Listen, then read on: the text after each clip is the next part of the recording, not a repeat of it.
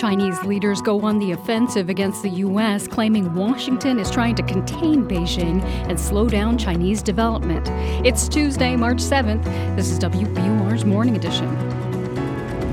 Good morning, I'm Rupa Shenoy. Coming up, the national implications of the new Republican majority in Florida's legislature. It's gearing up to pass a lot of conservative laws.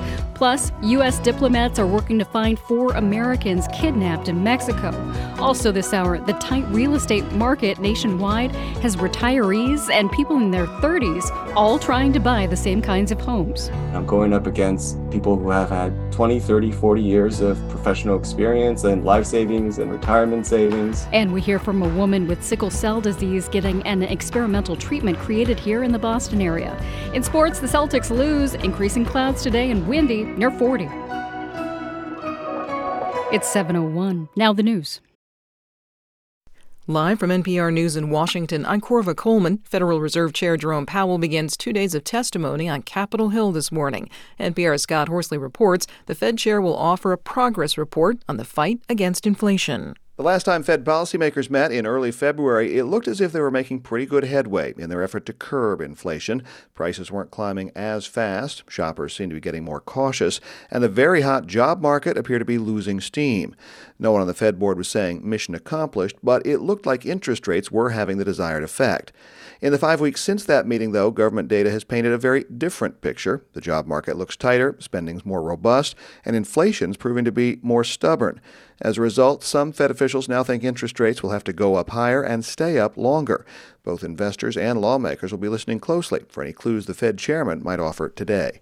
Scott Horsley, NPR News, Washington. Defense Secretary Lloyd Austin has made an unannounced visit to Baghdad. His visit to Iraq comes a few days before the 20th anniversary of the U.S. invasion of that country and the toppling of dictator Saddam Hussein. The military action led to years of U.S. control of Iraq and the rise of sectarian tensions. That also included the rise of ISIS. Secretary Austin referred to the Allies' actions against ISIS, also known as Daesh. Through the global coalition to defeat Daesh, we liberated more than 50,000 square kilometers from Daesh. And we freed more than 4.5 million Iraqis from their cruel grip. Austin says U.S. forces are prepared to stay in Iraq at the invitation of the Iraqi government. He says they're in an advisory role. Railroad Norfolk Southern says it will pay for residents to move away from the East Palestine, Ohio area during its cleanup effort. A train carrying toxic chemicals derailed there just over a month ago.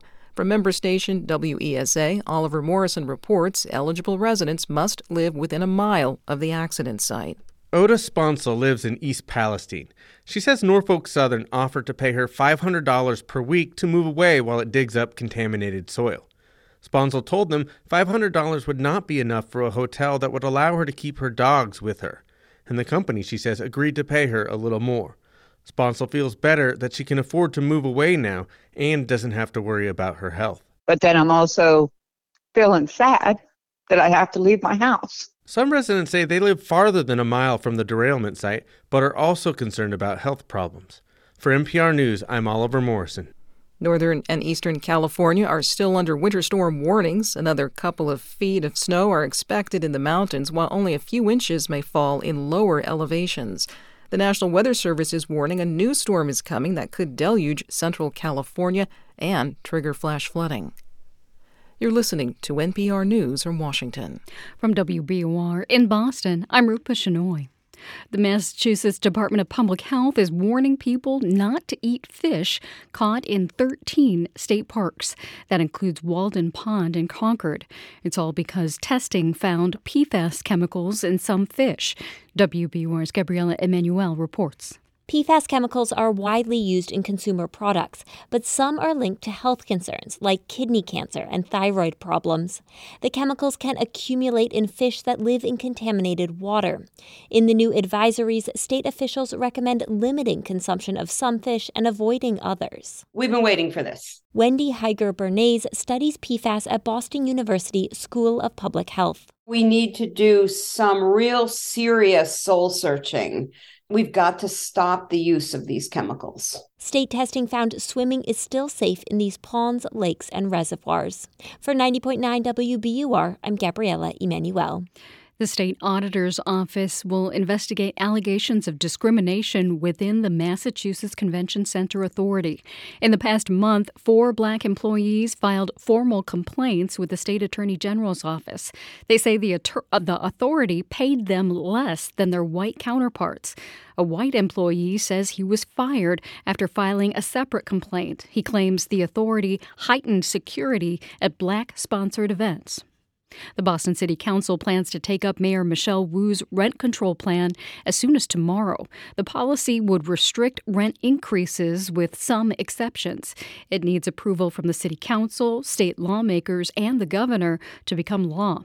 Councilor Ricardo Arroyo tells the Boston Herald the council also wants to vote tomorrow on the future of the Boston Planning and Development Agency. Participating in tackle football is now linked to damage of part of the brain that deals with memory, mobility, and balance. That new finding is from the Boston University Alzheimer's Disease Research Center. Researchers there looked at the brains of more than 200 football players. They found that people who played more football had more damage to what's called the white matter of the brain. Professor Michael Alasko worked on the research. We also found that the younger that individuals started to play American football was also associated with more injury to the white matter parts of the brain. Alasko suggests children play flag football rather than tackle football to minimize potential damage. It's 7:06. We're funded by you, our listeners, and by A.L. Prime Energy Consultant, distributor of wholesale gasoline and diesel fuels for retail and commercial use. alprime.com. The Celtics lost to the Cavaliers 118-114 last night in Cleveland. The C's are off tonight. They'll host the Portland Trail Blazers tomorrow. Increasing clouds throughout the day today. It'll be windy and in the upper 30s. Cloudy overnight with temperatures in the 20s. Cloudy again tomorrow and in the lower 40s. It's 34 degrees in Boston at 7:07. WBUR supporters include Bank of America, offering access to resources and digital tools designed to help local to global companies make moves for their businesses. Learn more at bankofamerica.com/bankingforbusiness. It's Morning Edition from NPR News. I'm A. Martinez in Culver City, California. And I'm Steve Inskeep in Washington, D.C. Good morning. Today, Florida's legislature begins a new session, and people are watching in part because of whose agenda they are following. Governor Ron DeSantis has a Republican supermajority. Its members have largely followed his priorities in the past, and they plan to do it again. So how could they influence Florida and the country? WFSU's Lynn Hatter is covering the story from Tallahassee, the state capital. Hey there, Lynn. Hey, thanks for having me. What makes this session all about DeSantis? Well, he is a rumored presidential contender, and he's consolidated power here to the degree that even if some Republicans may disagree with him privately, they're not going to say that publicly. And we're seeing a lot of bills that align with what the governor has said is his priority, which is combating what he sees as a, quote, woke ideology in public education and in government. How do lawmakers plan to do that? Well, they have a bill that would further limit what teachers can say in schools. It would expand the state's prohibition on discussing gender and teaching sexual identity from the 3rd grade to the 8th grade, but it also forbids schools from using names and pronouns other than the ones assigned to a child at birth. We're also watching a bill related to public colleges and universities that would ban any major or minor in gender studies, intersectionality, and critical race theory. The bill also bans DEI programs, except those that may be required by the federal government or ones that are meant for specific groups like military vets. Intersectionality is the idea that some people face discrimination in different ways, like Black women. And diversity, equity, and inclusion, that's the name a lot of companies give to their efforts to include different kinds of people. So this bill would basically block all of that. And, of course, strike out at a lot of buzzwords that conservatives will use and criticize. Isn't the legislature also promoting private schools? Yes. Now, Florida already lets some people use public money to pay for private school. And now the state is about to remove the income caps from those programs. And this would let every child in the state qualify for a private school scholarship or an education savings account that the family can use on related expenses. What else does the governor want from the legislature? Well, Governor DeSantis says he's okay with open carry, which would allow people to openly walk around with firearms. We're also watching a lot of bills that deal with journalism, the media, and free speech. One of those would presume that anything attributed to an anonymous source is false, and it lowers the threshold for who is considered a public figure. It would also make it easy for traditional public figures like politicians to sue journalists for defamation. The other bill would require anyone who writes about a state official and gets paid to do so to have to file with the state. Whoa. You'd have to register with the government before you could exercise your First Amendment right?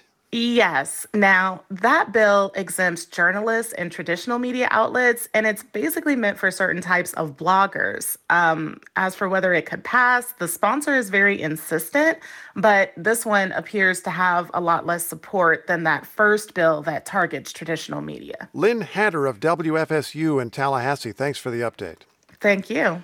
Now, yesterday on this program, commentator Jonah Goldberg told us what a lot of Republicans are thinking. They would like to use government power to impose their idea of traditional values, and they justify this by saying that the left will use that power if they do not. So how does Larry Hogan see all of this? He is a Republican who won in a blue state, serving 2 terms as governor of Maryland, but he said last weekend he will not run for president in 2024. Governor, welcome to the program. Thank you, Steve. Good morning. Good morning. I know you dropped away there briefly, so I'll just note what we said, that a lot of Republicans seem to be trying to use government to impose traditional values. Has the Republican Party abandoned the idea of limited government? Well, I did an op-ed in the New York Times a couple of days ago saying that I was dropping out of the race and that I wanted to see the Republican Party return to a more traditional Republican Party, which was all about, smaller government. And but that's not what we're seeing from a lot of the other folks that are out there. There's a big focus on social issues, and in some cases, the government getting more aggressive. And am I phrasing it correctly, the way that you see it, that people believe that they are going to use government power to impose traditional values?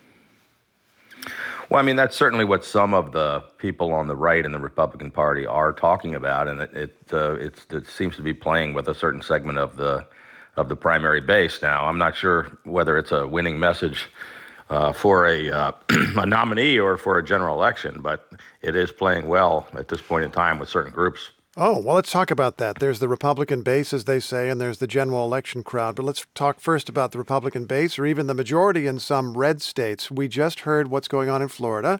One of the proposals is to ban DEI programs, diversity, equity, and inclusion. As a layman, I understand stopping a DEI program if you establish that they're doing something wrong. But from this distance, the bill would seem to ban doing DEI at all. Do that many of your fellow Republicans really think there should just be no effort at diversity at all?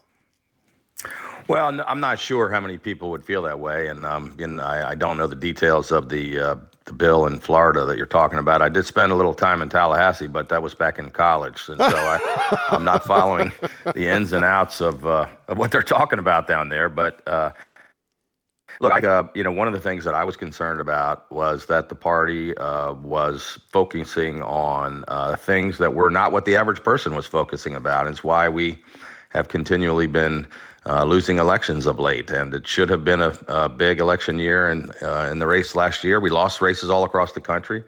Everybody who was kind of spouting, talking about the stolen election or the viruses being fake, or talking about January 6th and not talking about things like the economy and crime and education.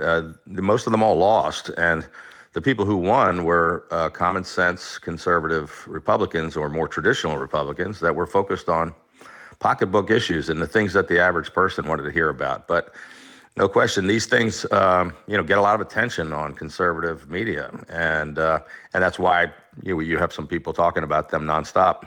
Well, there are a lot of Republicans who would like to think that Governor DeSantis is better than Donald Trump, that he would be less divisive in the way that Trump is or less distracting in the way that Trump is, but would be effective in pushing a certain agenda. Do you think he's any better than Trump? Well, I mean, I think time will tell. At this point in time, he's a first-term governor that just got reelected. He's out there talking about a lot of things. He's currently not a candidate for president. And we've got a long way to go. Well, let's just talk about, if I can, but forgive me, let's just talk about the DeSantis approach then. If you're going to say, I'm going to make my name by focusing on culture war issues, is that a winning way to be a Republican presidential candidate who can win the next general election? Well, I'm not sure it is. I think it's potentially a way to win a primary that's divided with a lot of folks in it, win a plurality of votes, but I don't think it's a way to win a general election. And, you know, I'm proof of that. I'm the complete opposite of that style. I won in the bluest state in America and was only the second Republican reelected in the entire 248-year history of our state. And I ran 45 points ahead of Donald Trump by winning over swing voters and independents and suburban women and black voters and Asians and Hispanics. And if the Republican Party wants to get back to winning again so that they can govern, then they're going to have a message that appeals to a wider group of people. And I think kind of doubling down on the rhetoric to appeal to the base, may backfire in a general election. Former Maryland Governor Larry Hogan, it's a pleasure talking with you. Thank you for joining us this morning. Thank you, Steve.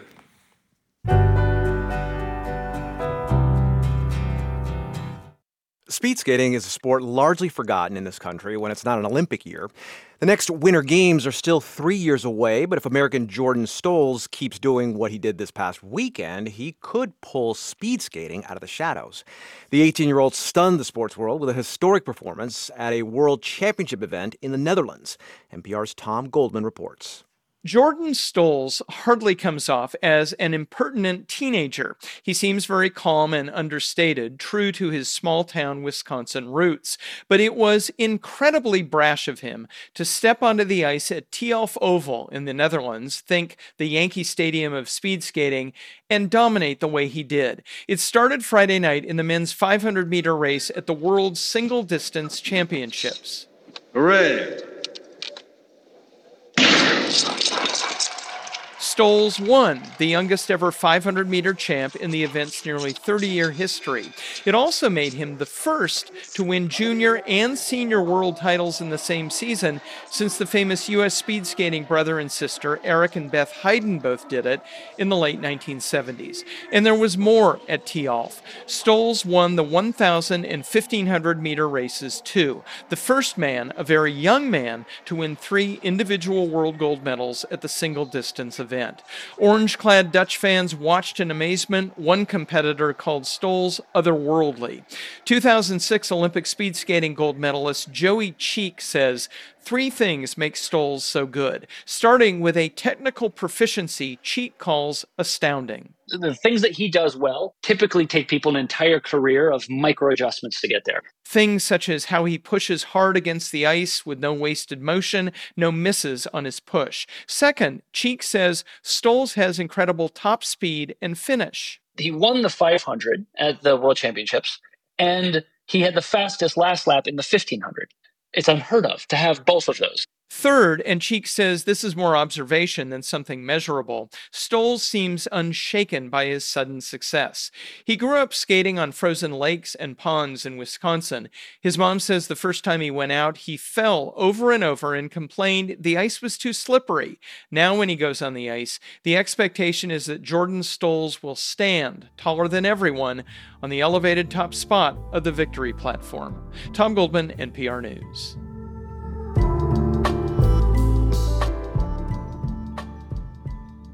This is NPR News. This is 90.9 WBUR. I'm Rupa Shenoy. Coming up, we hear from the first sickle cell patient treated with gene-editing CRISPR technology developed in part here in the Boston region.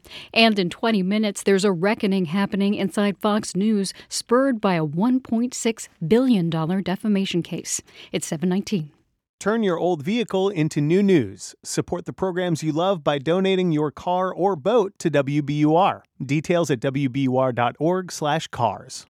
All right, so you hit snooze one too many times. You can't find your keys, but Morning Edition from NPR News is right there for you and makes starting your day a little bit easier. Listen every weekday. Listen again tomorrow morning on 90.9 WBUR. We're funded by you, our listeners, and by ThoughtForms, custom builders of high-performance, healthy homes and places that strengthen our communities. Supporting Climate Interactive's mission to help people everywhere create a sustainable and equitable future with their online climate solutions simulator. climateinteractive.org and thoughtforms-corp.com. Increasingly cloudy today with a high near 40. It'll also be pretty windy. Tonight, still cloudy, still windy, and we'll have a low around 29. Tomorrow, mostly cloudy and windy with a high near 42. It's 33 degrees in Boston. Coming to WBUR City Space later this month, a conversation with NPR's Ari Shapiro. He'll be joined by our All Things Considered host, Lisa Mullins, to talk about his new book. It's called The Best Strangers in the World, and it's about his storied journalism career. Join us in person or virtually on March 26th. People who attend in person will get a signed copy of the book. Get tickets at wbur.org/events. It's 7:20.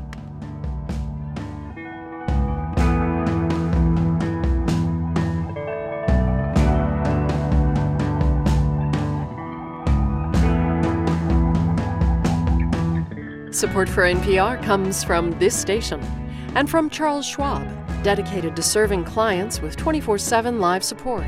The people at Schwab are committed to helping clients on their investing journey. Learn more at schwab.com.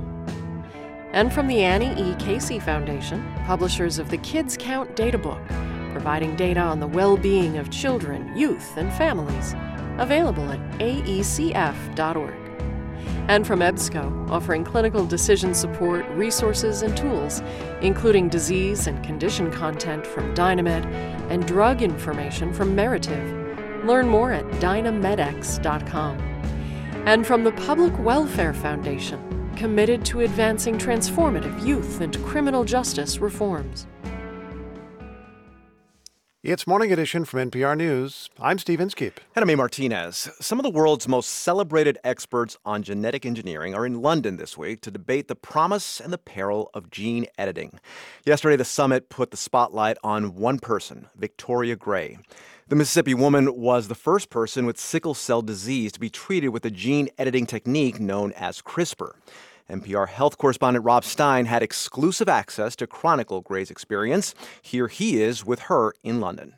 When I first met Victoria almost 4 years ago, she was lying in a hospital bed in Nashville, so weak she could barely get out of bed. She'd been tormented by the devastating blood disorder her whole life and had just gone through a grueling procedure to have billions of her own bone marrow cells genetically modified and infused back into her body.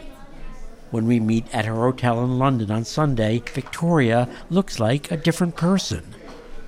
Hi, Victoria. Hi, Rob. How are you? I'm doing good. How about you? I'm great. That's great. It's so good to see you. It's good to see you, too. She had just arrived in London with her husband Earl from her hometown in Mississippi, her first trip outside the U.S. ever. And even though she didn't sleep much on the overnight flight, she can't wait to see the sights. You ready for this, Victoria? Yes, I am. Sure? I'm excited. Okay. Yes, I'm sure. Here we go.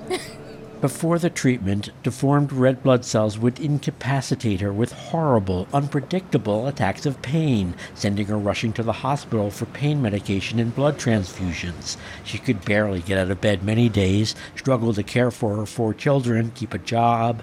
Today, at 37, all of her symptoms have disappeared. She works full-time as a Walmart cashier, keeps up with her teenagers, so she thought she could handle exploring the city. We head out to find the British Museum. I would have never been able to walk this long before.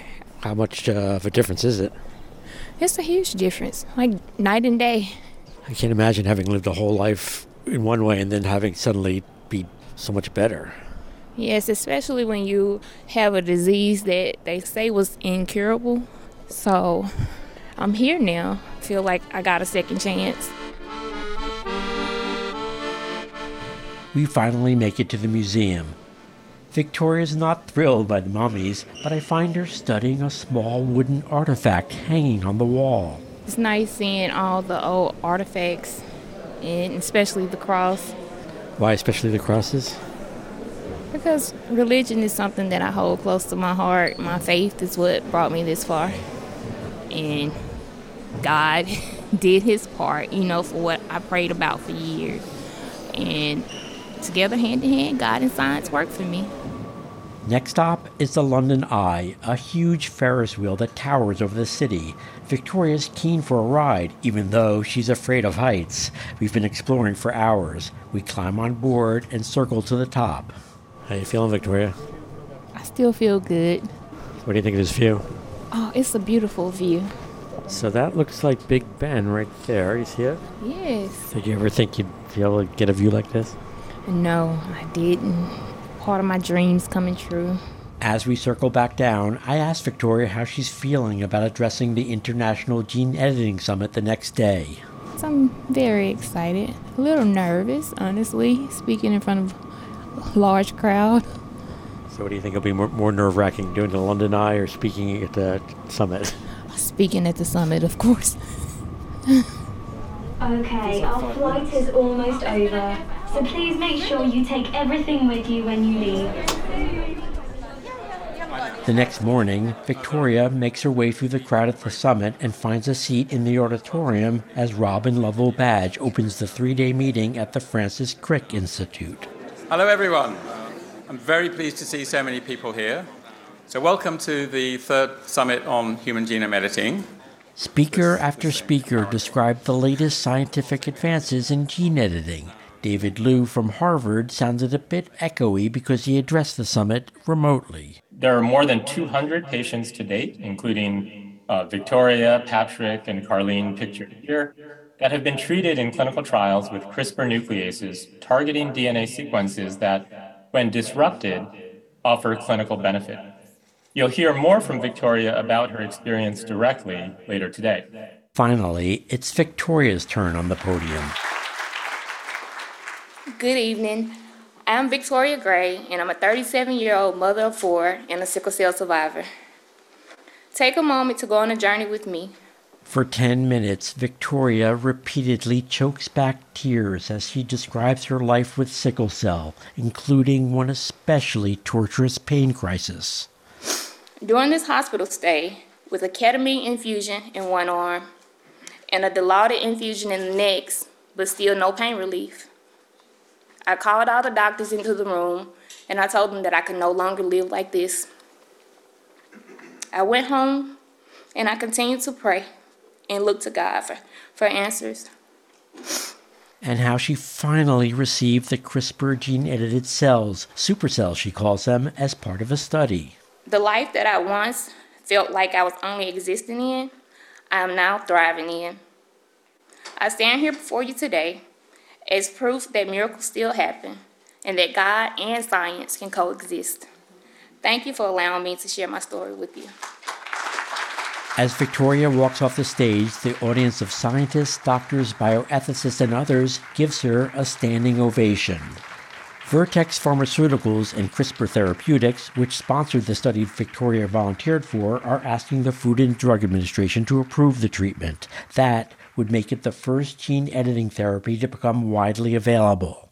But for the rest of the afternoon, speakers warned that there are still big questions about all this. How many patients will it help? How long will it last? The treatment is complicated and is expected to be really expensive, possibly costing millions of dollars. Will it be available to the patients who need it most, especially in less affluent countries where sickle cell is most common? Rob Stein, NPR News, London.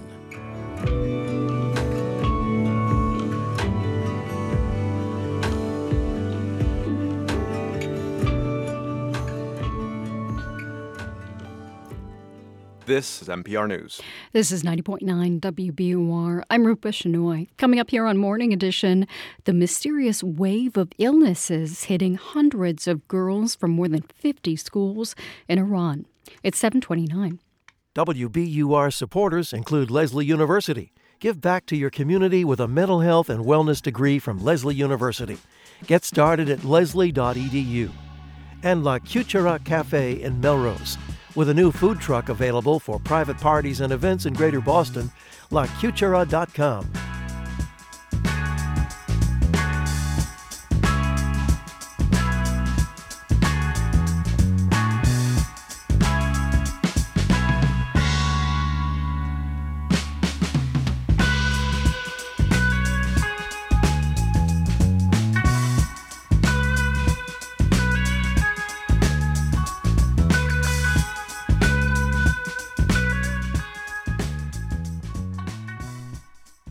Live from NPR News in Washington, I'm Dave Mattingly.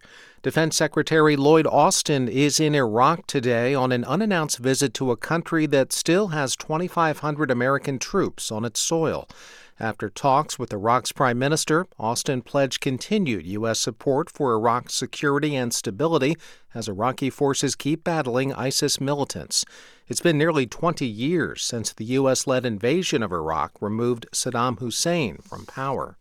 Labor unions in France are on strike today to protest plans by the government to raise the country's minimum retirement age from 62 to 64. NPR's Eleanor Beardsley is in Paris. Chaos has already begun, really. Many schools are closed as teachers and students join the protest. Oil refineries are blocked, and truckers have started blocking roads in what's known as an Operation Escargot. It means you drive slowly in every lane. British lawmakers are considering legislation that would deport and permanently ban migrants arriving on UK shores illegally. Willem Marks reports. Interior Minister Suella Braverman will be required under the new legislation to deport, then bar the future entry of anyone who's reached Britain through a route the government considers illegal. Last year, more than 45,000 people arrived in the UK from France via dangerous boat crossings. Aid organisations and political opponents call the new plans, quote, unworkable. This is NPR News. From WBUR in Boston, I'm Rupa Shenoy. The owner of Brockton Hospital is expanding access to healthcare services. That's after a fire last month that shut the hospital down.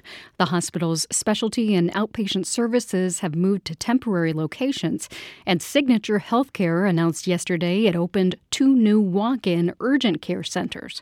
Spokesperson Lorraine McGrath says the community needed services resumed quickly. It hasn't even been 4 weeks yet, and to be moving services, deploying staff to other areas, to put these 2 urgent care centers up and running has really been a heroic effort. The company plans to reopen Brockton Hospital in a limited capacity by June. Assumption University in Worcester plans to donate more than $30,000 from a priest accused of sexual abuse. The priest was named in a public Pennsylvania grand jury report on sexual abuse of children. He donated the money to Assumption, and the school is giving the money to the Survivors Network of those abused by priests. SNAP says the money will be used to support survivors. A new sound exhibition at the MassArt Art Museum needs visitors to bring the experience to life. WBUR's Andrea Shea explains. Artist and DJ Jace Clayton's installation of 40 speakers would sit silent in Ma'am's gallery if visitors didn't share songs from their cell phones. The museum's executive and artistic director Lisa Tung loves that idea and is thrilled to host the East Coast premiere of Clayton's piece titled 40 Part Part. To have an artist who really wants the public to come and take over his piece. He's a sound artist, but he doesn't want to program the sound. He wants the public and the community to come do that. Clayton's installation is up at MAM, which is always free, through July 30th. For 90.9 WBUR, I'm Andrea Shea. It's 7:33. We're funded by you, our listeners, and by Plymouth Rock Assurance, who believes auto and home insurance should be straightforward and works to assure their customers at every step. PlymouthRock.com/WBUR. The Celtics' losing streak is up to 3 games. They fell to the Cavaliers 118-114 last night in Cleveland. The Celts will be back home tomorrow to play the Portland Trail Blazers. At spring training in Florida yesterday, the Red Sox beat the Tigers 7-1. Boston first baseman Justin Turner is recovering after he was hit in the face by a pitch. He had to get stitches, and there's no word on how long he'll be out. The Sox will play Atlanta tonight. Clouds move in throughout the day today, and we'll have a high right around 40. There will also be some high winds. Tonight, mostly cloudy, and we may dip into the 20s. Tomorrow, still mostly cloudy, with temperatures rising to a high in the low 40s. It'll still be pretty windy. It's 33 degrees in Boston at 7:34. Support for NPR comes from this station and from Ooma, a cloud-based phone service for any size business with an automated virtual receptionist, video meetings, and other features to connect to customers and coworkers anywhere at ooma.com/NPR. And from Procter & Gamble, maker of ZzzQuil Pure Z's gummies, designed with melatonin for occasional sleeplessness to help people fall asleep naturally. Learn more at zquill.com. And from listeners like you who donate to this NPR station. It's Morning Edition from NPR News. I'm Steve Inskeep in Washington, D.C. And I'm A. Martinez in Culver City, California. Hundreds of students at girls' schools in Iran have gotten sick. The cause is unclear. There are no reports of deaths, but many Iranians believe the students were poisoned. Borzu Daragahi is an international correspondent for The Independent. What do we know about what's happening to these students who are getting sick? I mean, they're all reporting a similar smell coming into their classrooms or schools. They are some of them fall sick immediately. Some have been hospitalized. Most recover within 24 hours or so. Some do not. Some remain hospitalized. And it is creating a lot of panic and a lot of unease among parents. And it's become a kind of a huge issue at this point, a national issue and even an international issue. And why do some people think that it's poisoning? Well, this demographic, these high school age girls were the same group who were leading the charge against the regime during months of protests last month. And there are these very shadowy, very extremist groups in Iran, especially in the shrine city of Qom, where these alleged attacks began. And they have a history of carrying out these kinds of terror operations, sometimes beyond the control of the regime, even though they're fanatically pro-regime.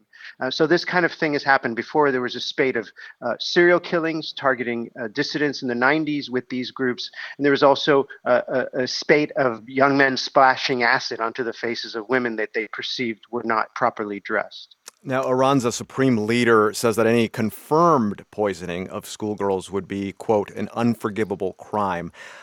Is the Iranian government taking any action so far? Well, I mean, they've had to. They've been forced to. They've been shamed into doing it. These attacks began in late November, and they were trying to kind of slide it under the rug, downplay it, et cetera.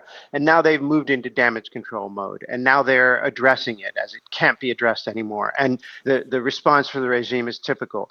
Foreign kind of interlopers are responsible. The enemy has done something. They're overhyping it. They're the ones who are doing this. Meanwhile, they are saying that they've launched an investigation. There are some rumors of suspicious vehicles here and there, but nothing has come of it yet. So no suspects or no even leaning on what could be the cause? No suspects, but there are, and then at the same time, they're kind of alleging that maybe this is psychological, that no poisoning has actually taken place. It's some kind of mass hysteria and so on. But the parents of the girls who are being attacked don't buy this. So are people in Iran just confused, angry, a mix of both? It sounds like they would be at this point. People are enraged, and this just adds to mistrust of the regime and suspicion about the regime.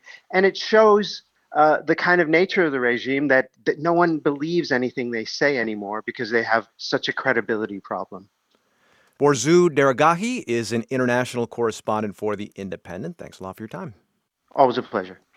Last night on the Fox cable channel, a big star, Tucker Carlson, called the 2020 election, quote, a grave betrayal of American democracy. Tucker Carlson said that on Fox, even though court documents from a $1.6 billion defamation suit against Fox suggest that Carlson does not believe there were any irregularities. He does not believe what he is telling you. NPR media correspondent David Folkenflik checked in with former Fox News journalists.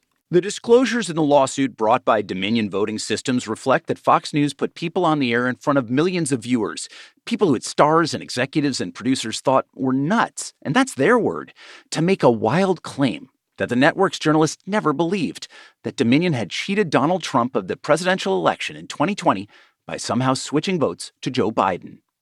The scandal is making headlines around the country. It's not news to a bunch of people who used to work at Fox. Take Chris Steyerwalt. I was not particularly surprised. Or Julie Roginski. There's not one thing in there that surprised me or struck me, and I've read everything in those filings. Or Carl Cameron. I'm surprised that there weren't more people who would speak out.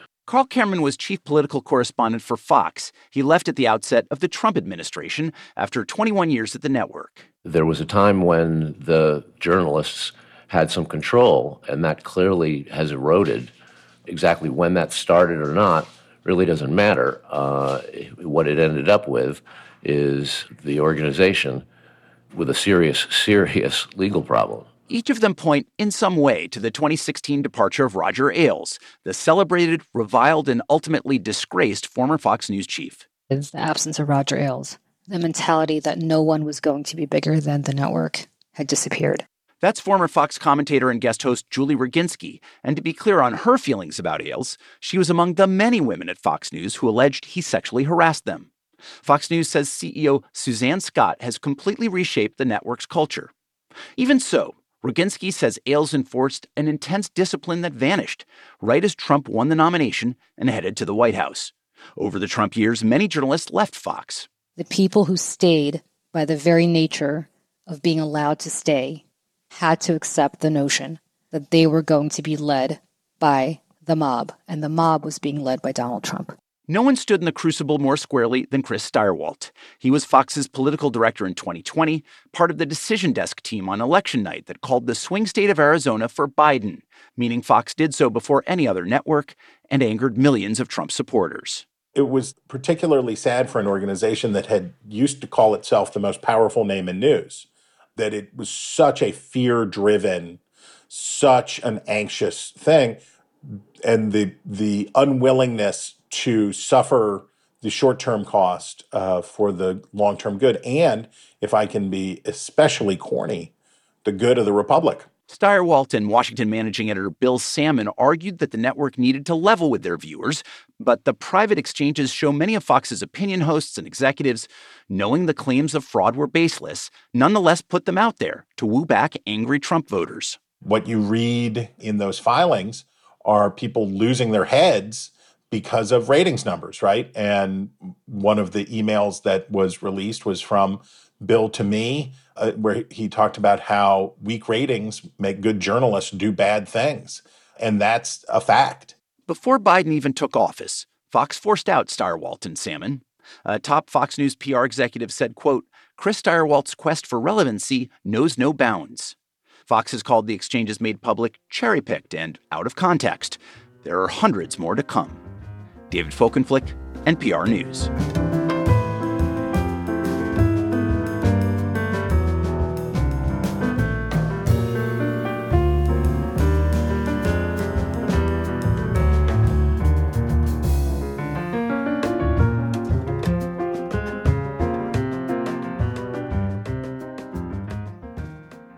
This is NPR News. Coming up next on Morning Edition, with inventory of mid-size homes at an all-time low, young and older buyers are now often competing against each other. And in our next hour, 23 protesters have been charged with domestic terrorism for demonstrations against a police training facility outside Atlanta, Georgia.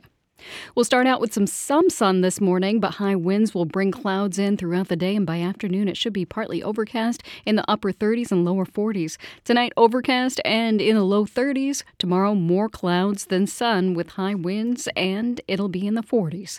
It's 33 degrees in Boston at 7:43. We're funded by you, our listeners, and by William James College's Masters in Organizational Psychology for careers in HR and talent management. Scholarships available. WilliamJames.edu. And Porter Square Books, a neighborhood bookstore in Cambridge and Boston with events, book recommendations, book clubs, children's story hour, and more. PorterSquareBooks.com. A merger involving the largest airline operating at Logan Airport could face new challenges from government agencies. Bloomberg reports the U.S. Justice Department and the Department of Transportation are expected to block JetBlue's buyout of Spirit Airlines. The nearly $4 billion deal would make JetBlue the fifth largest airline in the U.S. Both departments claim the merger would mean higher ticket prices for passengers. The pharmaceutical arm of the UMass Chan Medical School is laying off 26 people. Mass Biologics filed a notice of the layoffs with the state last week. All the employees work at its Mattapan site. The college says the layoffs will happen by the end of April. 789 Bakery in Somerville will close by the end of the month after 12 years in business. Its owner says rising costs and staffing shortages are partly to blame. It's 7:45. Support for NPR comes from this station and from Indeed, a hiring platform for helping businesses attract, screen, and interview candidates to fill job openings, all from their employer dashboard. More at Indeed.com/NPR. And from Procter & Gamble, maker of Metamucil, a fiber supplement containing psyllium, a plant-based fiber for trapping and removing waste in the digestive system, designed to be taken every day. More at Metamucil.com. And from the listeners who support this NPR station. It's Morning Edition from NPR News. I'm Steve Inskeep. And I'm A. Martinez. Swing by an open house for a mid-size home these days, and you'd probably see buyers from two different generations sizing each other up. With so few properties for sale, millennials and baby boomers are often competing for the same homes. Here's NPR's Arzu Rezvani. Michael Chen and his family have been hunting for a home for a while. I think we've been looking for somewhere between 3 and 4 years. The 39-year-old healthcare consultant lives in Rochester, New York with his wife and 2 kids. Chen wants a house where he can comfortably host his parents, where there are also better public schools. But he's been up against a lot in recent years. First, it was the high home prices, then the climbing mortgage rates, and lately, there's been another big challenge. It's funny, I think it's sort of become a recurring pattern. We go to these open houses and we often see folks like our parents' age. So I guess boomers. Those boomers, they've also taken notice. You know, we're two different generations, and yet we're finding ourselves in the same places at the same time, wanting the same thing. That's 71-year-old Jane Wilson. She and her husband, who are both retired teachers, are in the market for a home in Hawaii. We're tired of a paddleboard behind the sofa, golf clubs in the entry, and we don't really have room for our grandchildren to come over and visit us while we're here. Millennials, like the Chens, have hit their peak home buying years later in life, at a time when many boomers, like the Wilsons, are living longer and also moving later, says Jessica Lautz of the National Association of Realtors. I do think that speaks to people outside of COVID being healthier later in life and being active and wanting to purchase a home at a time where historically we may have seen people staying in place or moving into family members' homes or a retirement community, but not purchasing a primary residence. These shifting timelines have brought the two generations head to head. And with the supply of homes so scarce and the prices still high, millennials like Chen have had a hard time competing. I'm going up against people who have had 20, 30, 40 years of professional experience and life savings and retirement savings. I would say probably they have more to draw on than I do. Longtime homeowners can wield the equity they've built over decades in ways millennials typically can't. They can often clear the competition with all cash offers. And it doesn't stop there, says Florida-based real estate agent Christina Goldstein. They've got a lot of power in that cash. They can waive all of the contingencies. We don't want an inspection. We don't want an appraisal. We don't care if it needs flood insurance because they're not being required by a mortgage company or a lender to have all of those things in place. This competition does sometimes turn into collaboration. Nearly a quarter of millennials who do buy a home get help from the bank of mom and dad, who are often boomers. For young homebuyers who can't depend on that kind of intergenerational wealth, it's a steep hill to climb, though not impossible. We're doing a final walkthrough tomorrow and closing on Friday. And so the Chens did finally find their home. Their years-long search gave them time to save for a greater down payment. They also took a page out of the boomer playbook and waived some inspections. As for the Wilsons, to buy their next home, they'll also be selling. And they have one request for their agent. Can we avoid the person who comes in with that cash offer right away and sell to a young family? We'd really like to do that. And there's no shortage of young families who'd welcome it. Arzu Rezvani, NPR News, Los Angeles.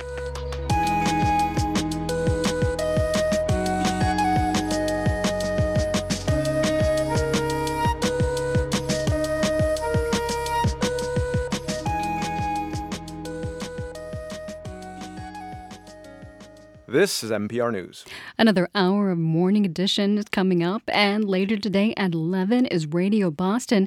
Tiziana Deering is here to give us a preview and to brighten up my morning. Good morning, Tiziana. Good morning, Rupa. I'm happy to be here and try to brighten up your morning. You always do. This morning, I should go get us some treats and bring them back after this. You don't have to bring treats to brighten up my morning. So listen, we do this segment called Brilliant Boston. We have so many amazing academic institutions, and in every one of them are professors who are teaching fascinating classes. And it's great to be able to just learn a little bit of that for our own lives. Yeah. So Terrence Johnson teaches at the Harvard Divinity School. He teaches a course called Existence Behind the Veil that looks at theology and Black spirituality and takes theological concepts to try to help process and understand racism. It is deep stuff. It is serious stuff. But there are concepts there that we can all learn from and take into life. And so he's going to take us into the class a little today and see what he can teach us, see if we're ready for a graduate class. Fascinating. It does sound fascinating. This is a tough time to think and talk about spirituality and theology. I admire you doing it. Thanks, Rupa. Thanks, Tiziana. Have a good Tuesday. You too. That's Radio Boston. Today at 11, it's 7:51. We're funded by you, our listeners, and by Babson College. Build entrepreneurial skills and make an impact with a Babson MBA. Apply by March 16th to start this fall. babson.edu/MBA. Just a couple years ago, Americans were saving money at one of the highest rates on record. Not anymore. Savings are dropping and credit card debt is rising. Sometimes it feels very heavy, crushing. I'm going to have to pay this back. I have to pay this back. I'm Elsa Chang. That story on All Things Considered from NPR News. Listen today starting at 4 on 90.9 WBUR.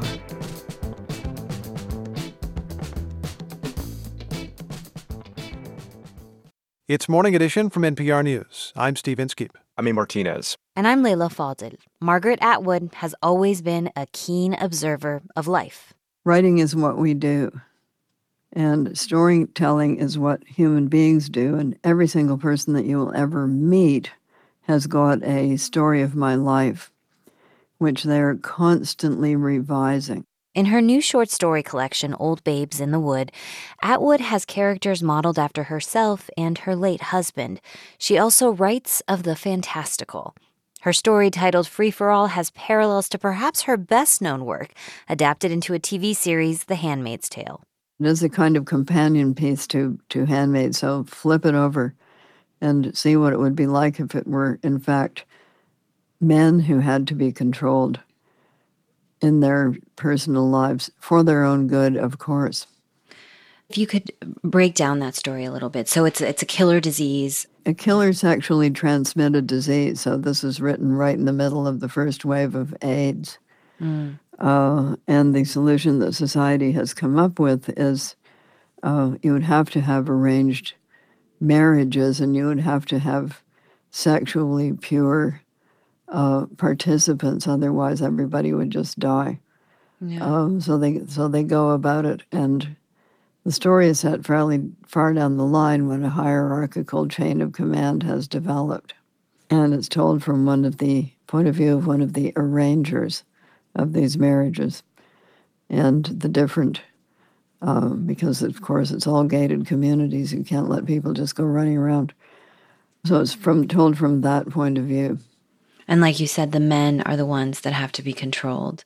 They both do, but men also. As well as women. Exactly. So going back to the age of European aristocracy, when royal houses married off their kids to one another, it's a similar idea, except they were doing it for the money. Yeah, because in the story there's these creation of houses and marrying kids off to each other for children. That would certainly happen. It would be a practical solution to a very difficult problem. Also, in your other stories, like your fictional conversation with George Orwell, there's some poking fun also about the generational shifts and the things you can and can't say anymore.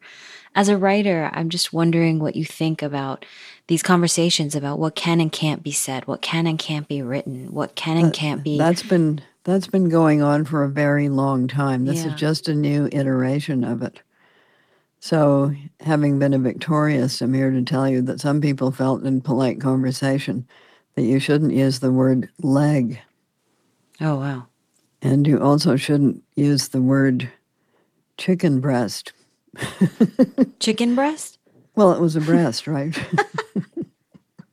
Because you have this specific exchange with the novelist George Orwell when he talks about women being trifling, women writers. Yes. And you say, oh, you can't say that anymore. That's considered trivializing now. Well, you can't say it anymore because it is quite demonstrably not true anymore. Right. So that's one reason you can't say anymore. Where did that a conversation come from? The conversation came from a magazine called Inque, I-N-Q-U-E, which has a series called The Dead Interview. And as a living writer, you get invited to do the dead interview with any dead writer of your choice. Why'd you choose George Orwell? A natural for me. He ruined my life when I was about 9 or 10 because I read Animal Farm thinking it was going to be like The Wind in the Willows and not knowing anything about Trotsky or Stalin or any of those things at all. So I just thought it was about these animals, and they were so mean. They were so mean to the horse. He was an early influence because I next read 1984, probably about when it came out, paperback edition, which I still have, lurid cover. Everything had lurid covers in the 50s, and I think a lot of people read world literature thinking they were reading going to get a steamy sex book, and instead got War and Peace. So yes, I read him as a teenager, and really quite influential on me. So he was hugely influential in your writing? Eventually, yes. Not immediately, but when we get to The Handmaid's Tale, for sure. When I think about Free for All, when I think about Handmaid's Tale, when I think about other things in your writing, there's a lot that's very terrifying about humanity and familiar, even if it seems slightly far off. Well, not as far off as it used to feel. Why do you build the worlds you do, observe people in this way, at our worst? Also at your best as well, because that's what people are. Yeah. We do have a worst. And if you spend much time reading the newspapers, you'll read a lot about it because that's my whole job. Then you know. Yeah. The worst catches the attention more quickly than best.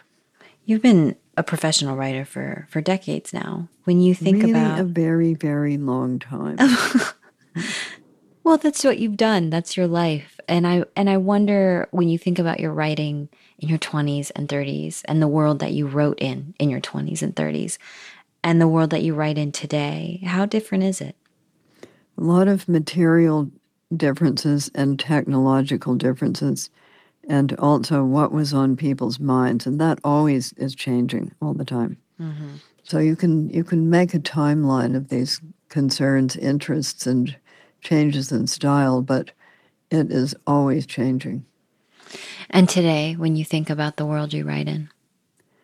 When you're writing a story, it's either going to be set in the present, which is never really possible because by the time it's published, that's going to be the past. Mm-hmm. It takes a year or two. So it's either going to be in the future where you have free scope. The future contains whatever I say it does. Or the past where you have to be pretty particular about getting your details right because somebody's going to call you on it if they're wrong. Margaret Atwood, her latest short story collection is called Old Babes in the Wood. Thank you so much. Thank you. It's Morning Edition from NPR News. I'm Leila Fadel. I'm A. Martinez. And I'm Steve Inskeep.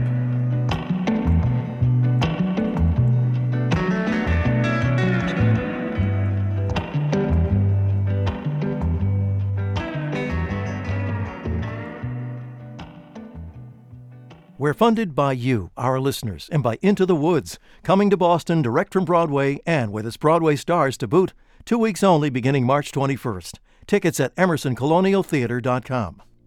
And Metro West Subaru, where same-day and next-day service appointments are available. Service until 9 on Route 9 in Natick.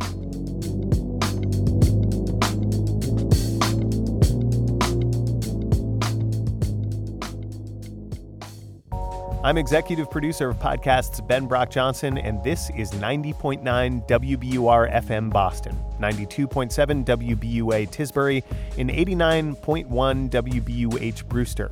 Listen anytime with our app or at WBUR.org. WBUR, Boston's NPR news station.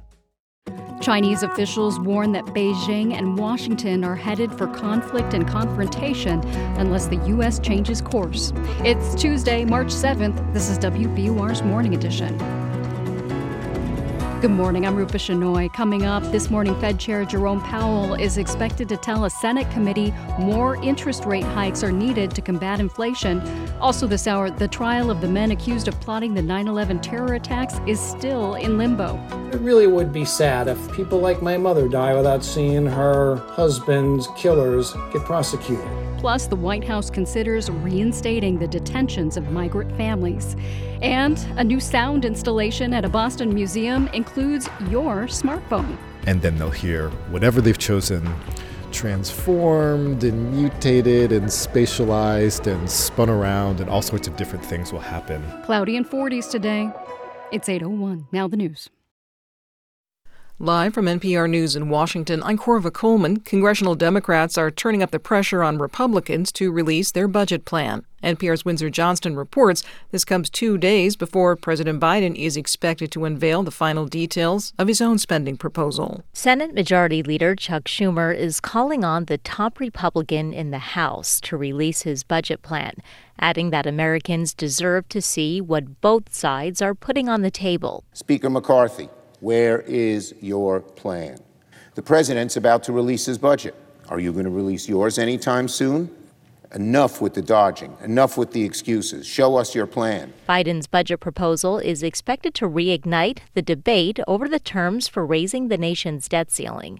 Some Republicans are demanding concessions in exchange for lifting the borrowing limit, including major cuts in government spending. But the White House has refused to negotiate. Windsor Johnston, NPR News, Washington. Federal Reserve Chair Jerome Powell opens 2 days of congressional testimony today. He's expected to focus on inflation. Observers are very interested to hear if Powell will give any hints about the future of interest rates. The Fed has been hiking these in an effort to bring down prices. 3 Republican-led states are pulling out of a collaborative effort among the states to fight voter fraud. NPR's Giles Snyder explains. The system called the Electronic Registration Information Center, better known by its acronym ERIC, has become the target of conspiracy theories related to the 2020 election, despite being a successful effort that participating states use to ensure the accuracy of their voter rolls. The 3 states that are leaving, Florida, Missouri, and West Virginia, bring the number to 5, leaving the group with 28 participating states and the District of Columbia. NPR's Giles Snyder reporting. In France, strikes and protests against President Emmanuel Macron's overhaul of the French retirement system are entering a new phase today.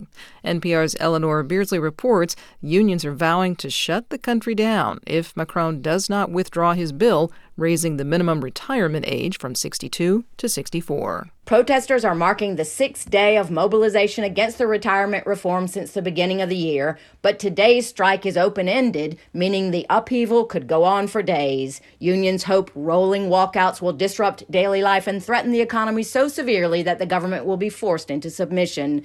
Protests are expected in more than 200 French cities, with teachers, gas and electricity workers, and train drivers all expected to join in. Public transport will be crippled, schools closed, and oil refineries blocked. Polls show 56% of the French support paralyzing the nation to block what they say is an unnecessary reform. So far, the government hasn't budged, saying people must work longer to keep the pension system viable. Eleanor Beardsley, NPR News, Paris. You're listening to NPR News from Washington. From WBUR in Boston, I'm Rupa Shenoy. Governor Maura Healey today will testify about her new budget. She'll talk about the over $55 billion proposal with State House and Senate members. Healey says her budget will help make Massachusetts more affordable. It also includes investments in climate change and education. Officials at UMass Amherst are outlining how they'll adjust the school's alcohol education programs. That comes after nearly 30 students had to be taken to the hospital over the weekend. Alden Bourne reports. The students were taking part in an annual off-campus party tradition called the Blarney Blowout. UMass officials say many students were seen carrying plastic gallon containers believed to be Borgs. Blackout rage gallons have gained popularity among the college crowd on TikTok and are typically a potent mix of water, alcohol, and flavoring. Brandy Hepner-LeBanc is a vice chancellor at UMass. Our immediate strategy is to make sure we get some quick messaging out to students and their families, and we want to make sure that they understand the risks inherent in this large volume drinking. And then once they return to campus after spring break, how do we really look at the programs we have in place to talk specifically to this large volume drinking? Some of the students involved could face consequences from the university. For the New England News Collaborative, I'm Alden Bourne. The Massachusetts Department of Public Health is warning people about eating fish caught in 13 spots around the state. They include Lake Quisigamond in Worcester and Pierce Lake in Saugus. The advisory comes after some fish were found with high levels of PFAS chemicals. Those chemicals have been linked to a number of health concerns. Mark Nascarella is the state toxicologist.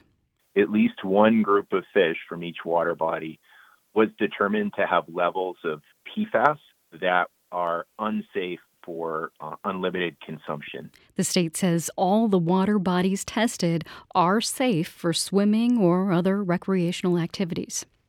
Northern Essex Community College will be closed again today because of a cyber attack. The school first shut down its campuses in Haverhill and Lawrence yesterday after noticing the attack.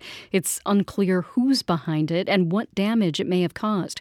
School leaders say they're hoping to reopen by tomorrow. It's 8:06. We're funded by you, our listeners, and by MathWorks, creators of MATLAB and Simulink software for technical computing and model-based design, accelerating the pace of discovery in engineering and science. MathWorks.com. The Celtics lost to the Cavaliers 118-114 last night in Cleveland. The C's will return home tomorrow to play the Portland Trail Blazers. Increasing clouds throughout the day today. It'll be windy and in the upper 30s. Cloudy overnight with temperatures in the 20s. Cloudy again tomorrow and in the lower 40s. It's 34 degrees in Boston at 8:07. WBUR supporters include Bank of America, offering access to resources and digital tools designed to help local to global companies make moves for their businesses. Learn more at bankofamerica.com/bankingforbusiness.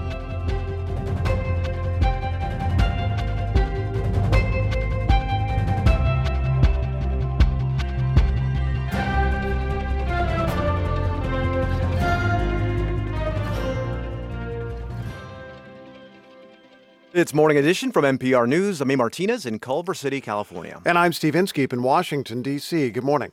The Fed has already raised interest rates 8 times in the last year, and they could do it some more. Yeah, you see, raising interest rates is supposed to restrain the economy and bring inflation down. Prices are still climbing faster than most people would like, and Fed Chairman Jerome Powell is sure to be asked about that when he testifies before the Senate Banking Committee today. NPR's Scott Horsley covers the Fed. Hey there, Scott. Good morning, Steve. How's the Fed doing?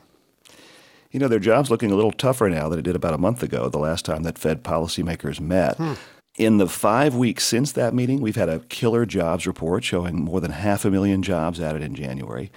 We've had retail numbers showing people are still spending at a rapid clip. And we've had inflation reports showing prices are not leveling off as much as had been hoped.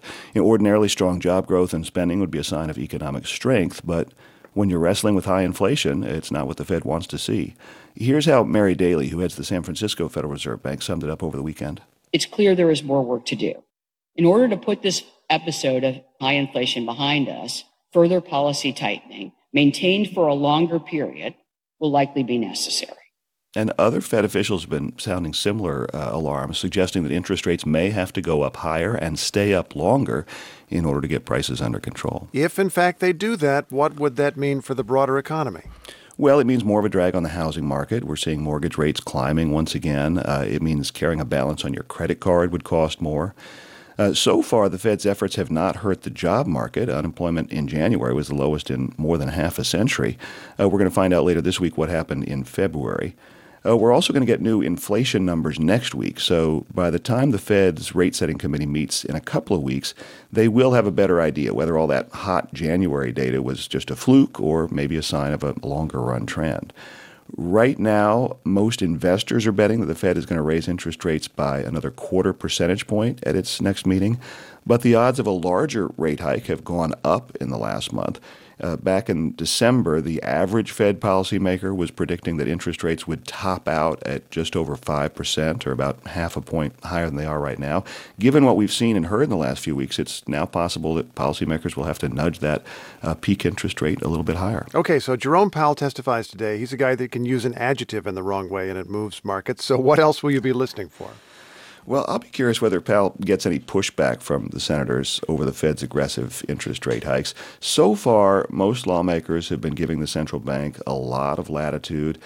They and their constituents really want to see inflation come down too. But we'll see if there's any change in that support this morning. As you know, Steve, Congress is under pressure to raise the federal debt ceiling, or else sometime this summer or maybe fall, the government won't be able to pay all of its own bills. House Republicans are demanding unspecified spending cuts in exchange for raising the debt limit. Usually Powell tries to steer clear of partisan battles like this, but he has said that lawmakers must raise the debt limit, and he's warned that if they don't, and if there's a government default, no one should expect the Fed to step in and limit the fallout. NPR's Scott Horsley, thanks for joining us so early once again. Appreciate it. You're welcome.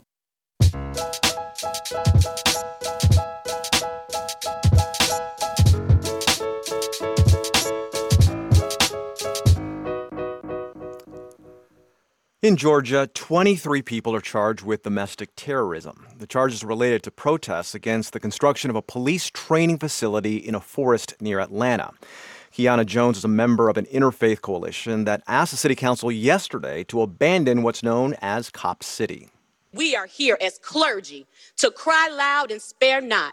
We are opening our mouths and crying with a loud voice to say that we don't want Cop City. I live in East Atlanta.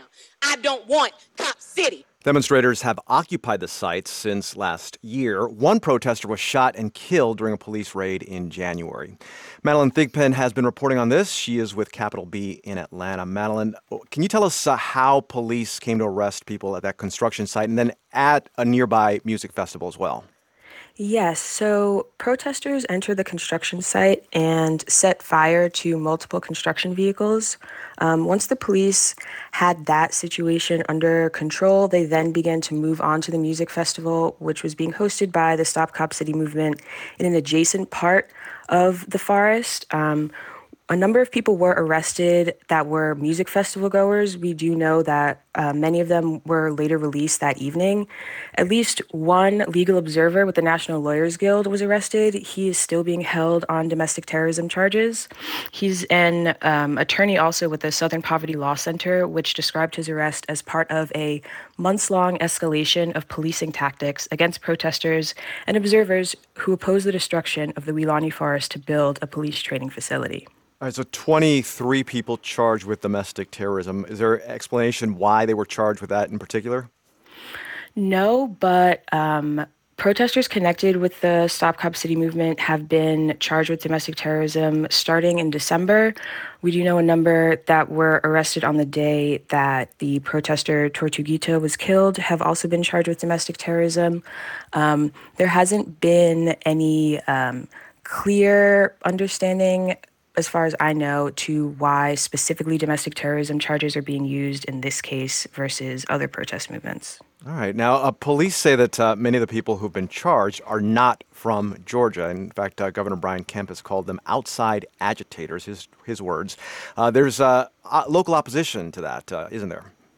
Yes. I spoke with a resident yesterday who said, they called MLK an outside agitator, so she was very confused as to why they would then begin to use that language in Atlanta, where MLK was from, a city that celebrates him. I spoke to a resident yesterday who said she attended the faith leader press conference at City Hall because she was ready to see people who live in Atlanta make a righteous stand against Cop City.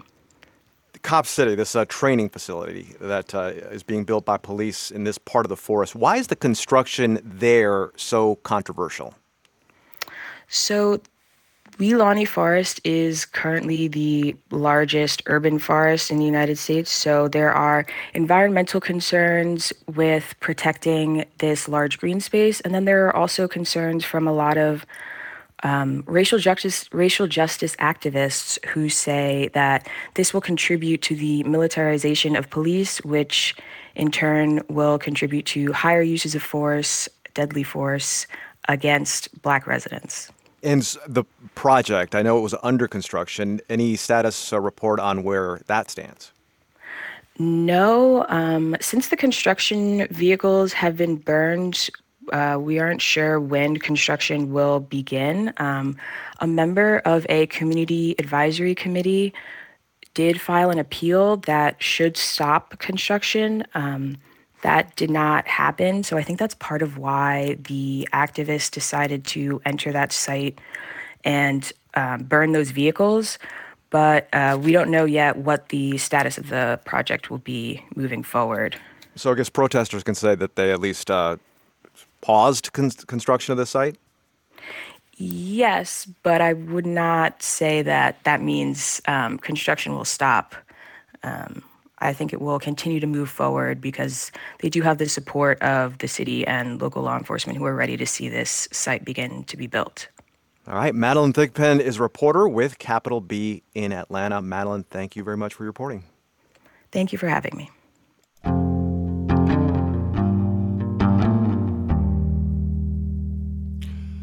Some Southern Californians have been stranded for more than a week by snow. A blizzard buried homes and roads in the San Bernardino Mountains. And today, the town of Crestline may finally get some help. Some snow-covered roads are clearing so residents like Steve Lucarelli can get a break. I think a lot of people are under the impression that we're just having a good time with the snow. And that's just simply not the case. It's not fun. It's pretty dire. We need more people here helping. Paul Solo also lives in Crestline. So many of the residents up here are frustrated at the response to the storm. He told us he was out of fresh food and that some of his neighbors need medicine. We're really in bad shape up here. Steve Lucarelli says Crestline's only grocery store closed after snow crushed the roof. We've lost our tire store, our Ace hardware store is damaged, and then several other businesses had roof collapses. A house at the end of our street actually folded like a house of cards under the weight of the snow. And now he's worried about his own roof. We've noticed some stress cracking on our walls. So I've been up on the roof trying to remove about 5 feet of snow that's accumulated up there to get that weight off. Wow, 5 feet of snow on the roof. Paul Solo says there's only so much that he and his neighbors have been able to do. Frankly, the snow is so much. I've broken 2 shovels. I mean, imagine how much you have to shovel snow for you to physically break a shovel, and I've broken 2 this week. Now, though conditions should improve, other parts of the California mountains could face added snow later this week.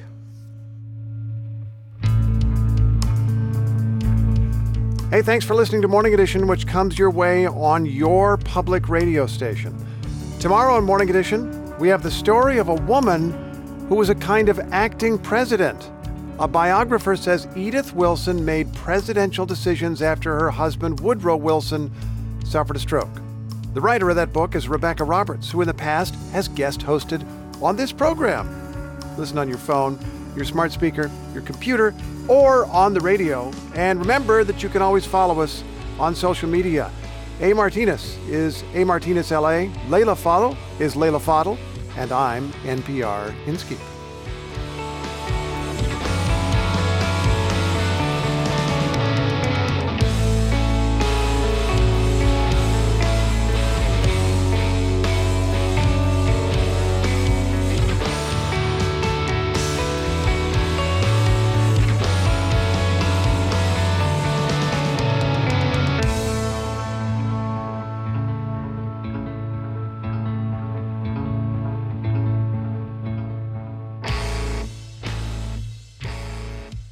This is NPR News. I'm Rupa Shenoy. Coming up on Morning Edition, settlement talks for the 5 men accused in the 9/11 attacks have stalled 1 year after they began. It's 8:19. Turn your old vehicle into new news. Support the programs you love by donating your car or boat to WBUR. Details at wbur.org/cars. Mornings are dark this time of year, and the news can feel that way too. Morning Edition from NPR News helps keep you informed, not overwhelmed. Listen for a brighter start to your day. Listen again tomorrow morning on 90.9 WBUR. We're funded by you, our listeners, and by ThoughtForms, custom builders of high-performance, healthy homes and places that strengthen our communities. Supporting Climate Interactive's mission to help people everywhere create a sustainable and equitable future with their online climate solutions simulator. climateinteractive.org and thoughtforms-corp.com. Today at WBUR.org, read about the Repair Cafe. It's a group of volunteers who will fix things for free, from bikes to jewelry to electronics and more. Organizers say it's a way to save money and a way to save resources. The society we're in is all driven on digging more things up out of the earth, turning them into products, and then sending them to a landfill as fast as we can. That doesn't seem like a good plan if you think of us living on a finite ball called the Earth, because you'll eventually run out of things to dig up and places to throw them. Martha Biebinger takes you inside a repair cafe held regularly in Framingham. Check out her story at WBUR.org. Increasingly cloudy today with a high near 40. It'll also be pretty windy. Tonight, still cloudy, still windy, and we'll have a low around 29. Tomorrow, mostly cloudy and windy with a high near 42. Right now, it's 34 degrees in Boston at 8:21.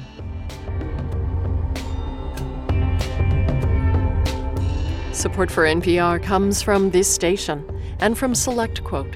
For over 35 years, SelectQuote has been committed to helping customers find life insurance that fits their budget. Customers can shop multiple life insurance carriers and compare rates at selectquote.com. And from the Wallace Foundation, working to develop and share practices that can improve learning and enrichment for young people and the vitality of the arts for everyone. Ideas and information at wallacefoundation.org. And from Indeed, a hiring platform for helping businesses attract, screen, and interview candidates to fill job openings, all from their employer dashboard. More at Indeed.com/NPR. And from the listeners who support this NPR station. It's Morning Edition from NPR News. I'm Steve Inskeep. And I'm A. Martinez. Family members of those killed in the September 11th terror attacks say they're frustrated that there has been no trial. Last year, after more than 2 decades of waiting, there seemed to be a breakthrough when settlement talks began. But as NPR's Sasha Pfeiffer reports, those talks are now in limbo. Adele Welty's son was a New York City firefighter. On September 11th, 2001, he responded to a call that an airplane had hit the World Trade Center, and he never came home again. At the time, Adele Welty was 65 years old. I am presently 86 years old, and I would like this resolved in my lifetime. Welty hoped the U.S. military court in Guantanamo Bay, Cuba, would convict the 9/11 attackers.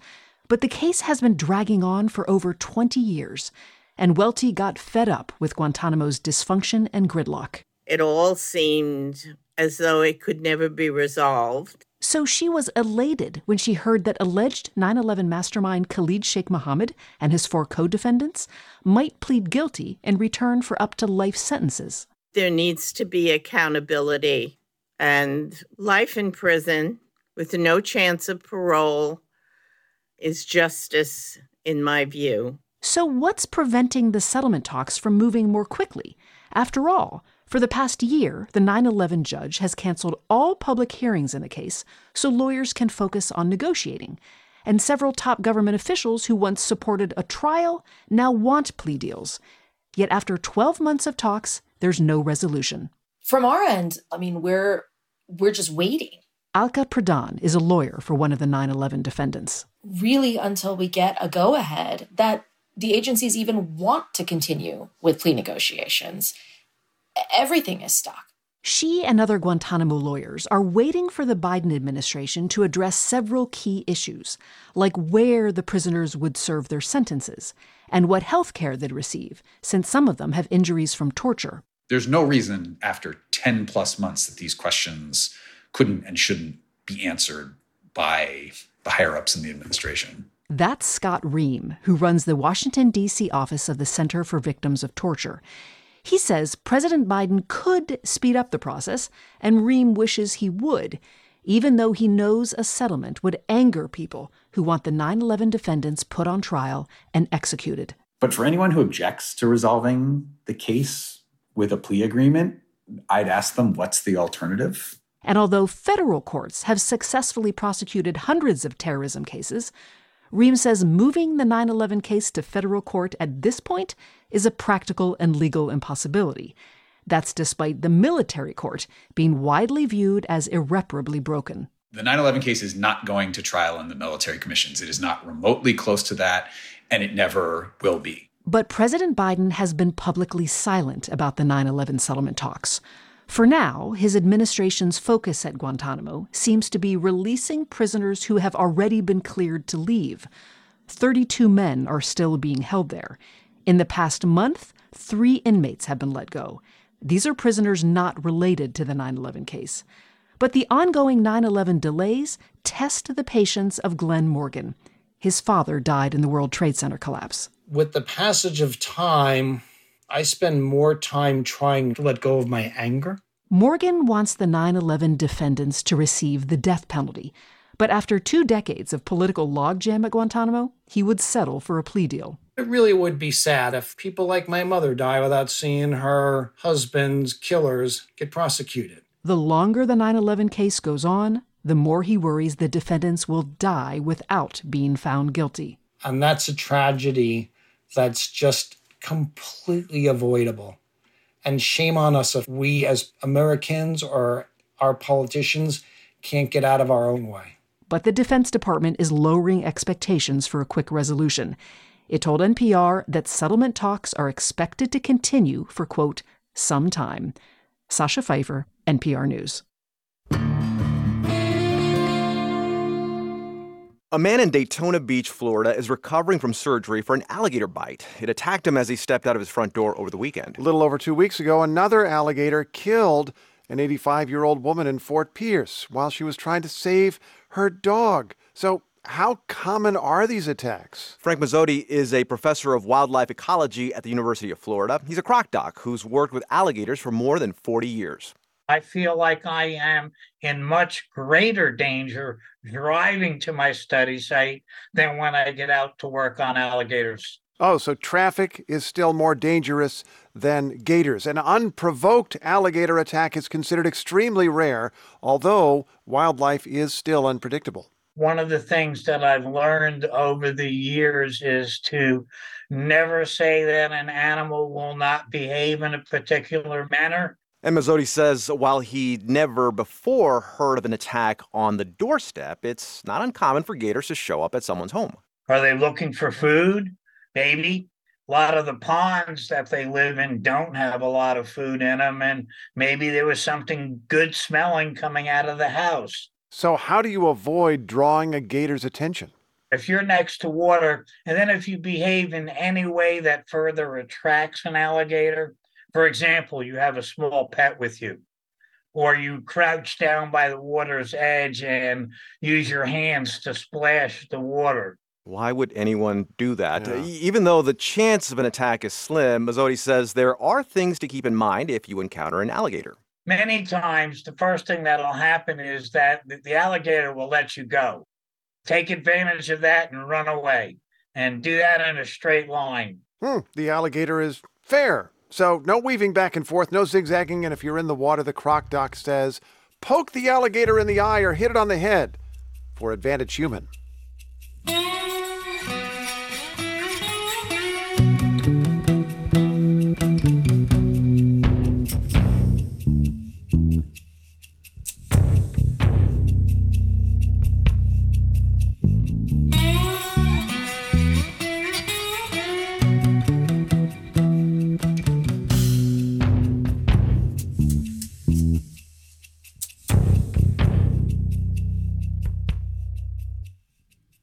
You're listening to Morning Edition from NPR News.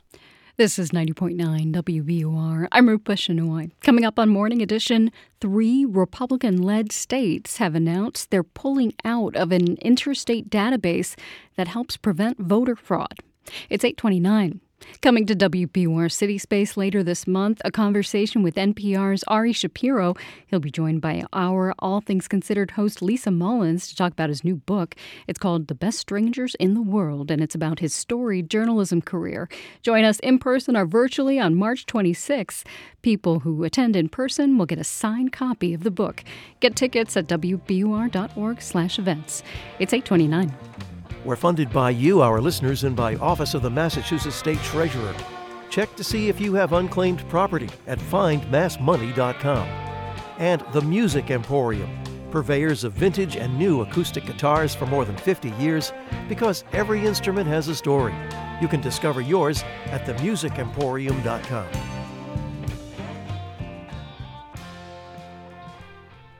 Live from NPR News in Washington, I'm Dave Mattingly. Defense Secretary Lloyd Austin is on an unannounced visit to Iraq, where he's been reaffirming U.S. support to the country and its people.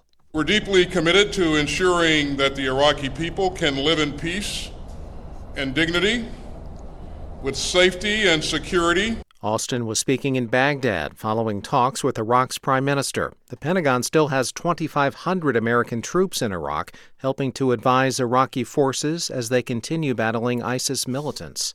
The messaging service WhatsApp says it will be more open about its privacy policies amid pressure from the European Union. Terry Schultz reports. WhatsApp could have faced fines from EU governments if it didn't improve the way it communicates about changes to its privacy policy. European consumer protection organizations and authorities accused the company of not being transparent when it implemented new privacy practices in 2021. Now WhatsApp agrees to provide users clarification of the changes, as well as to prominently display options to accept or reject them. Federal Reserve Chair Jerome Powell will be testifying to a Senate committee today where he's expected to offer his latest assessments of the U.S. economy and the potential for additional interest rate hikes. The Fed has raised rates 8 times since early last year to combat high inflation. This is NPR News. From WBUR in Boston, I'm Rupa Shenoy. Everett needs a new school superintendent. The school committee there voted last night not to renew the contract of Superintendent Priya Tahiliani. That comes after she filed discrimination complaints against the mayor. The school committee says that had nothing to do with its vote. Cynthia Sarney is a school committee member. She says her vote was based on school safety and cleanliness. Also, the voices of people that were afraid to speak out for retaliation. There were a lot of families that bumped into me in the stores or somewhere but refused to give their names because they felt retaliation if they came up and spoke. So I'm going to speak on their behalf on my vote. Tahiliani was the first person of color to lead the district. Town officials in Amherst want to pay tribute to people who died from COVID. The group tells Mass Live it voted to adopt COVID-19 Memorial Day as the first Monday in March. The state is also thinking about declaring an official COVID Remembrance Day. Gloucester will spend $150 million to upgrade its wastewater treatment system. The city needs to make the improvements to comply with the Clean Water Act. Federal officials say undertreated water from Gloucester has been dumped in Massachusetts Bay. The city expects the upgrades to be done in 5 years. It's 8:33. We're funded by you, our listeners, and by Boston Ballet's Don Quixote, returning for the first time in more than 10 years on stage March 16th to 26th. Tickets at bostonballet.org. The Celtics lost their third straight last night. They fell to the Cavaliers 118-114 in Cleveland. The C's are off today. They'll host the Portland Trail Blazers tomorrow. The Red Sox remain unbeaten at spring training. They beat the Tigers 7-1 yesterday. The Sox will play Atlanta tonight. Clouds move in throughout the day today, and we'll have a high right around 40. There will also be some high winds. Tonight, mostly cloudy, and we may dip into the 20s. Tomorrow, still mostly cloudy, with temperatures rising to a high in the low 40s. It'll still be pretty windy. It's 33 degrees in Boston at 8:33.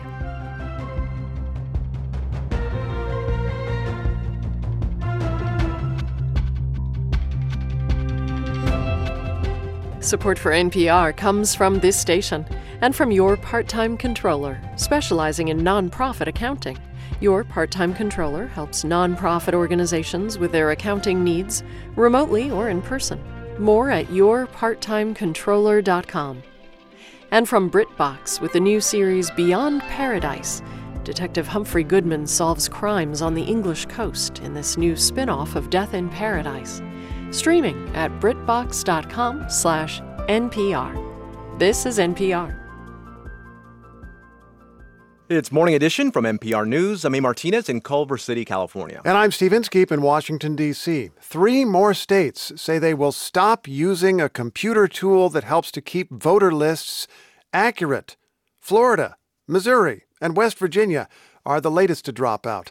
The system that helps to root out voter fraud has become a target for right-wing misinformation. So let's talk this through. We're in Studio 31 here in Washington, D.C. We've got our colleagues on the other side of the glass, and NPR's Miles Parks is in the room with us this morning. Miles, thanks for coming by early. Really appreciate it. Hey, good morning, Steve. So what is this system? I don't think I'd really heard of it. And most people probably haven't. It's called the Electronic Registration Information Center, or ERIC for short, which sounds really complicated. Hi, ERIC. Yeah, okay, but go it's on. pretty simple, right? So it's a partnership of more than 30 member states where they share all sorts of government data, election records, but then also things from the state DMV, death records, to try to keep their voter registration lists more up to date. And traditionally, it's given both political parties a little bit of what they want. For liberals, it helps register new voters when they move. For conservatives, it helps get dead voters off the voter lists. I talked about it recently with Ohio Secretary of State Frank LaRose, who is a Republican who was endorsed last year by former President Trump, and he told me it's one of the best tools states have to detect voter fraud.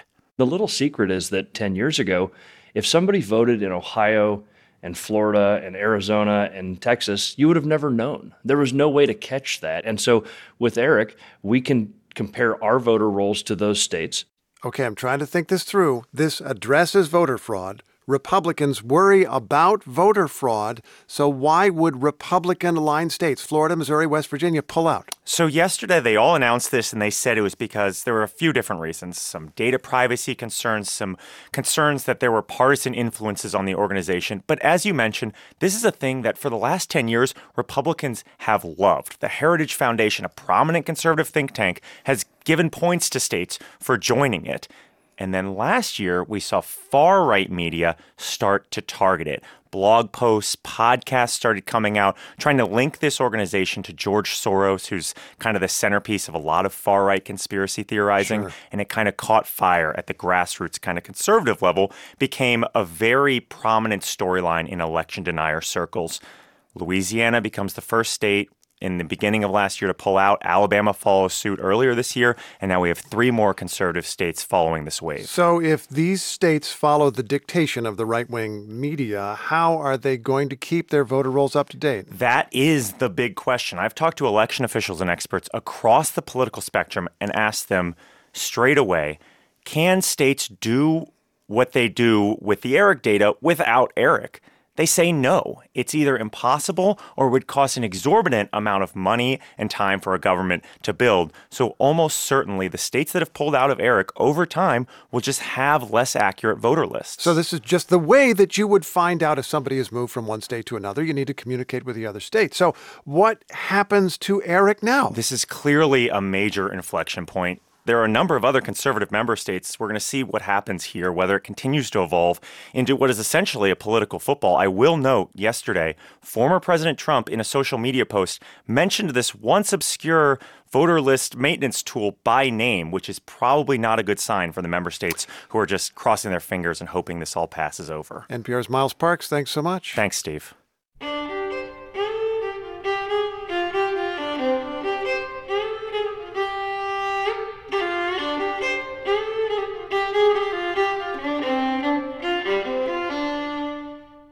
The White House is considering whether to revive the practice of detaining migrant families caught crossing the U.S.-Mexico border illegally. That would be a major reversal for an administration that had largely stopped family detention on humanitarian grounds. But the administration is weighing the idea as part of a broader crackdown at the border. NPR's Joel Rose covers immigration for NPR. Joel, what do we know about these discussions? Yeah, the administration is considering holding migrant families in detention if they're caught crossing the border illegally. That's according to a source familiar with the matter. The source stressed that no final decisions have been made, and also that this is one of several options under consideration, and that any family detention would be brief. Clearly, trying to distinguish this from the way that prior administrations have used family detention, particularly the Trump administration, which sought to hold families in detention for longer periods of time. All right, so let's go back for a moment. Why did the Biden administration stop family detention? Family detention is controversial because of the effect on children. Immigrant advocates and doctors say that even brief stays in detention can have serious effects on children's health. That's why there are strict rules around how long the government can hold migrant families in detention and under what conditions that are laid out in a long-running legal case known as the Flores Agreement. As a candidate, President Biden called for migrant families to be released from ICE detention during the pandemic, and his administration had been largely releasing migrant families into the U.S. instead of detaining them. But now it is considering bringing the practice back to detain families at least for short periods of time under the Flores Agreement while deciding whether to release or deport them. Yeah, and that would be a pretty big shift. Why are they considering it now? Well, for several months, the administration has been pushing to tighten restrictions at the southern border. The White House is planning for the end of the pandemic border restrictions known as Title 42, which allow immigration authorities to quickly expel migrants at the border. Those are currently set to end on May 11th. And the Biden administration is very concerned about a possible jump in the number of border crossings at a time when it's already under pressure from Republicans who have criticized what they call Biden's open border policies. The Biden administration has already announced a proposed rule that would sharply limit who can apply for asylum at the border, and now it's looking into other ways to discourage migrants from crossing illegally and deter them from making the dangerous journey through Mexico in the first place. And it's giving consideration to ideas like family detention that would have been hard to imagine even a few months ago. So with the asylum limits proposal and now this, I can imagine that immigrant advocates have some thoughts. Yeah, they are appalled that this is even under discussion. They argue that ending family detention is one of the things that the Biden administration had gotten right on immigration. Advocates are concerned that bringing family detention back could have unintended consequences, might actually encourage more families to send their children over the border alone because unaccompanied minors are treated differently and not expelled from the U.S. These self-separations, as advocates call them, are already happening, but advocates worry they could happen more once these new policies go into effect. And we should also note that there would be serious logistical challenges to getting family detention off the ground by May 11th. Family detention centers are required to have things like classrooms and playgrounds. And the few facilities that were previously used for families have been converted to hold single adults now. So it would not be a simple matter to just, turn them back into family detention centers. NPR's Joel Rose covers immigration. Joel, thanks. You bet.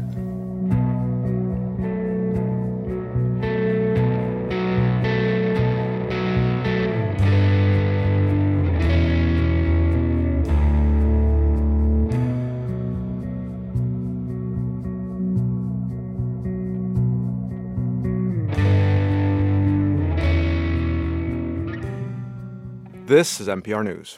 Coming up on Morning Edition, a new installation at a Boston museum allows you to explore sound by interacting with your smartphone. In your forecast, we'll start out with some sun this morning, but high winds will bring clouds in throughout the day, and by afternoon it should be partly overcast in the upper 30s and lower 40s. Tonight, overcast and in the low 30s. Tomorrow, more clouds than sun with high winds, and it'll be in the 40s. It's 34 degrees in Boston. Now in business news, workers at the Starbucks in Cleveland Circle are demanding the company replace their shifts following the outlet's sudden closure. The location closed last week because of a plumbing issue. Starbucks says the store will remain closed through late summer for renovations. Workers there tell the Boston Globe they feel the closure is meant to slow unionization efforts. Starbucks denies the claims. The Museum of Science Boston says a new partnership will help it bring interactive lessons to classrooms around the world. The free programs will be offered through the global learning platform Kahoot. The museum says they focus on science, technology, and math for students in grades 1 through 8. It's 8:43. We're funded by you, our listeners, and by Clark, where you can begin your kitchen project by learning about Sub-Zero and Wolf appliances in interactive showrooms in Boston and Milford. More at clarkliving.com.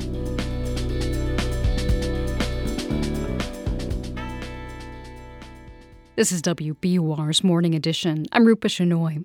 A new exhibition at the Massachusetts College of Art and Design's museum in Boston explores sound in new ways. It was created by Jace Clayton, an artist, DJ, and self-proclaimed sound chaser. His installation invites visitors to participate in some audio alchemy using their own smartphones. WBUR's Andrea Shea explains. Walk into the bright white upstairs gallery at the Mass Art Museum, and you'll encounter 40 black speakers on 40 tall straw-colored wooden stands.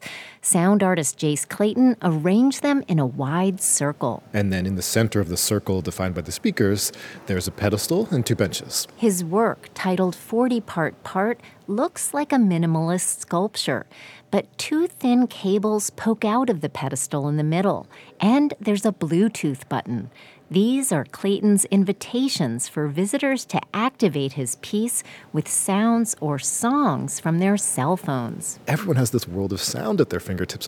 And so what if we can turn that, something which is ordinarily private, your own personal playlist, into something that's kind of broadcast in this space?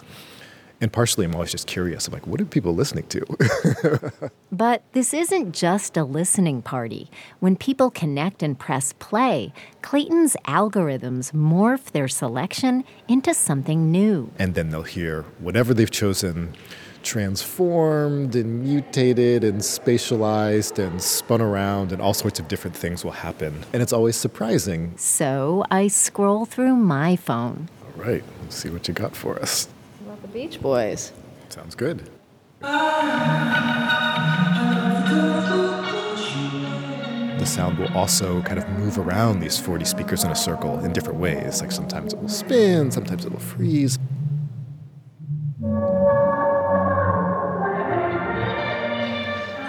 But no audio of my own enters into the piece. It's only other people's sound gets processed.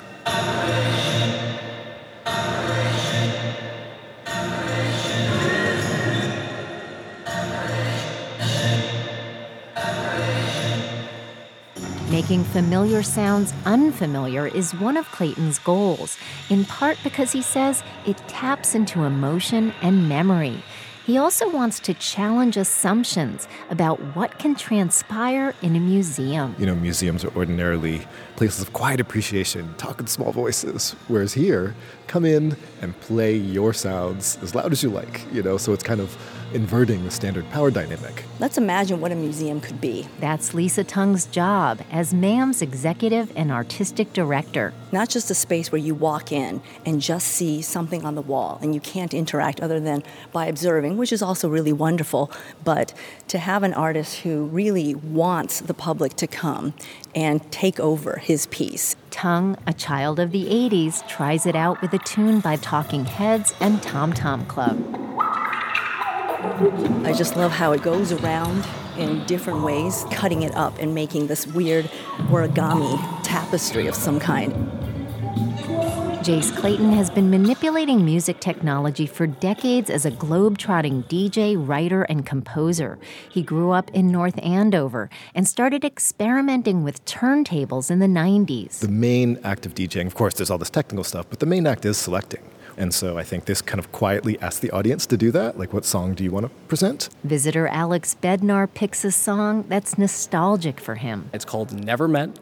It's by the band American Football from the late 90s. It's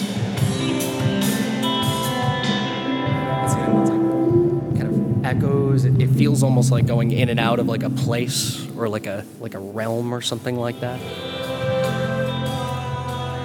It's almost like the feeling of remembering a song and how a song associates with like a memory, and it's a different way to hear something that I'm all too familiar with.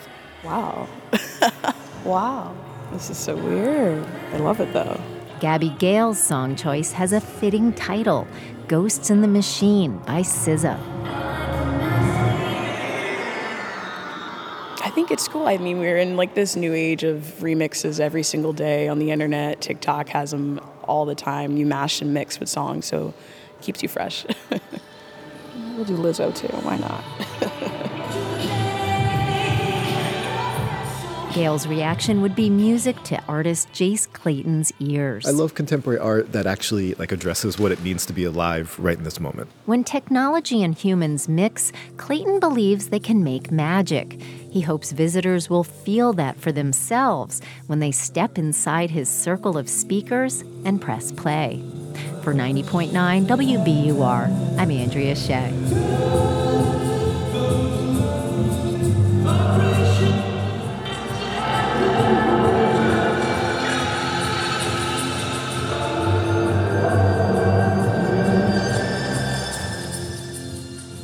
Coming up, the Marketplace Morning Report tells us about the push to allow the White House to ban mobile apps like TikTok that are deemed security and privacy threats. Coming up at noon today is Here and Now. Deepa Fernandez is on the line to tell us what's on the show. Hi there, Deepa. Good morning, Rupa. We have a lot on today's show. All the top news of the day from right around here, also around the world. And we're going to go to Florida, where the legislative session begins today. As we all know, Governor Ron DeSantis has both the chambers in Republican hold, so he's hoping to pass some of his more extreme ideas. We'll get a check in there. We're also going to look at what it takes to get accurate news on the war into Russia, and we're going to look at a problem that hits all of us who are parents, the fact that the school day finishes somewhere around 2 or 3 in the afternoon, but our workday doesn't. What are parents to do when after-school programming is such an afterthought? Those and many other stories all on Here and Now coming up today. Thanks, Deepa. Thanks, Rupa. That's Here and Now today at noon. It's 8:50.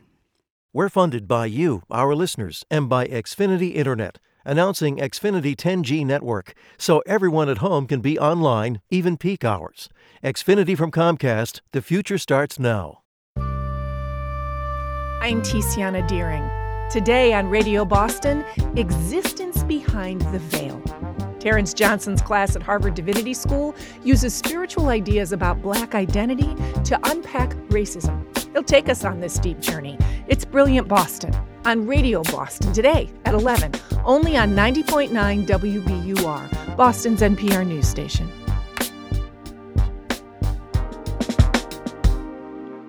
Low 40s and windy today under increasingly cloudy skies. Tonight we may fall into the upper 20s. Tomorrow, mostly overcast, windy, and in the low 40s. Right now it's 34 degrees in Boston at 8:51. Could TikTok of China someday become illegal in America? Marketplace Morning Report is supported by Palo Alto Networks. Palo Alto Networks delivers what's next in cybersecurity innovation to protect today's digital way of life. Learn more at paloaltonetworks.com. I'm David Brancaccio. In New York, there's legislation in the works to ban the rapid-fire video social media platform TikTok in the U.S., not just on government devices, but possibly someday everywhere.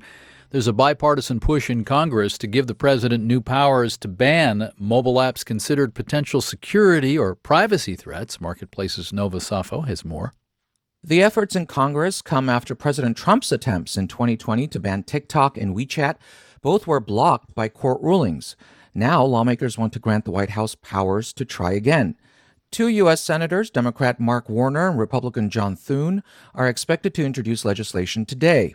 Senator Warner spoke on Fox News Sunday. You got 100 million Americans on TikTok 90 minutes a day. They are taking data from Americans, not keeping it safe. But what worries me more with TikTok is that this can be a propaganda tool. Last week, the House Foreign Affairs Committee voted to advance a similar bill, one the American Civil Liberties Union has opposed on free speech grounds, saying it's too broad and can target many businesses. TikTok has said it has invested heavily in security to protect Americans' data, and that it operates independently of China's government. I'm Nova Safo for Marketplace. The head of the Federal Reserve, Jerome Powell, begins testifying in Congress about the economy, jobs, and interest rates in just over half an hour here. S&P futures are up 0.1%. Dow futures are up slightly. NASDAQ futures are up 0.25%. On Friday, the February jobs report will give us a concrete reading of whether interest rates are working to quiet down inflation. By the way, Powell's testimony is in about an hour. Last year, the Biden administration appointed a commission to look at biases in the way the U.S. Department of Agriculture apportions its massive resources. That agency is responsible for federal lending and resource allocation to American farmers, among many other duties. The commission is out with its first equity report. Here's Marketplace's Savannah Marr. It's no secret that the USDA has an equity problem. The agency has owned up to a history of racial discrimination and settled class action lawsuits with Black and Indigenous farmers. The Equity Commission is part of a broader effort under the Biden administration to repair those relationships. And this initial set of 30 recommendations is what the group considers the lowest hanging fruit, so to speak. It includes frequent auditing of Farm Service Agency lending programs, increased staff at the USDA's Small Office of Tribal Relations, and better quality services for farm workers who feel left behind by the agency. Meanwhile, the USDA is also considering how it will allocate over $2 billion in federal debt relief that was initially promised to farmers of color, but is now available to, quote, disadvantaged farmers of all races after the program faced lawsuits. The agency says that debt relief and the Equity Commission's final report will be out by the end of the year. I'm Savannah Marr for Marketplace. Marketplace Morning Report is supported by Affinity, provider of the CRM for the private capital relationship economy. Affinity helps investors understand who has the best relationship with their next investment. Affinity knows. Affinity.co/marketplace. Now I want to look at how artificial intelligence of the chat GPT sort could put tech companies into some swampy legal ground. If this technology can really create content, that brings liability. My colleague Megan McCarty-Carino, host of our sister program, Marketplace Tech, has been digging into this. She joins us now. Hey, Megan. Hey, David. So what are you finding here? Concern that a company's weird little AI chatbot could land the company in legal hot water? Legal liability, how? Right. So this kind of goes back to this ancient federal law from 1996, the Communications Decency Act, and specifically Section 230 of that law, which basically says, internet platforms, they're not like traditional publishers. They're not creating content so much as hosting content that users create, so they can't be held liable for that content. But when we think about what these artificial intelligence chatbots are doing, it starts to look a lot more like they're creating content. Yeah, I mean, they often call it generative AI. Exactly. Generative, that word suggests it's, creating something. So that means what? The tech companies could be held liable for something a chatbot were to spit out? That's the idea. We spoke to a tech policy expert, Matt Peralta, at the University of North Carolina, and he said, it's a virtual certainty that some courts will see it that way. And so companies can expect lawsuits over anything these chatbots spit out that could potentially cause harm, like, say, factual errors, which seem to be happening pretty frequently here. Yeah, I'm trying to imagine, for instance, if an AI libeled somebody, if an AI-driven chatbot told the world that David Brancaccio is a known philatelist, which is patently untrue. One imagines lawyers are urging tech companies to minimize the risk. Right. I mean, you would think that companies are probably going to end up taking a more cautious approach once this gets going in the courts, limit the application of this technology to prevent anything, that could conceivably cause harm. There are a lot of folks who would like to see that, who see it as a good thing that these internet companies be more liable for the harms they cause than they have been so far. But Matt Peralta at UNC has some concerns about an overly cautious approach that might hold back a lot of innovation that could ultimately really benefit society and kind of distort the marketplace so only the biggest companies with the most expensive lawyers have a shot here. All right, we'll see where this goes. Marketplace Tech's Megan McCarty-Carino, always good to talk to you. Same, David. Thanks. Philatelist is someone passionate about postage stamps, by the way. And last evening, the Biden administration blasted a big student loan company. SoFi is suing to stop the administration's pause on paying back student loans. The Department of Education said SoFi is putting borrowers at, quote, serious risk of financial harm. And that suit, SoFi had said the pause is hurting its profits. Repayments are set to resume either 60 days after a Supreme Court ruling on much of this, or by the end of August, whichever comes first.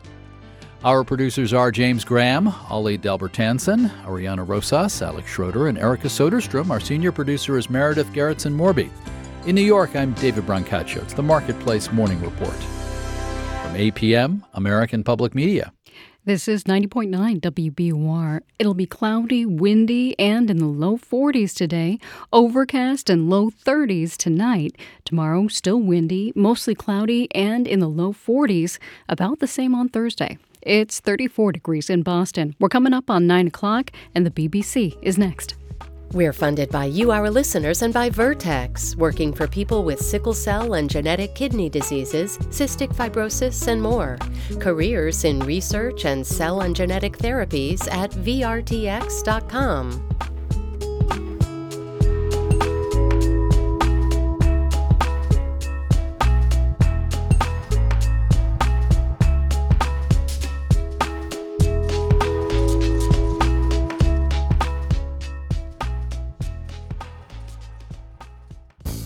Just a couple years ago, Americans were saving money at one of the highest rates on record. Not anymore. Savings are dropping and credit card debt is rising. Sometimes it feels very heavy, crushing. I'm going to have to pay this back. I have to pay this back. I'm Elsa Chang. That story on All Things Considered from NPR News. Listen today starting at 4 on 90.9 WBUR.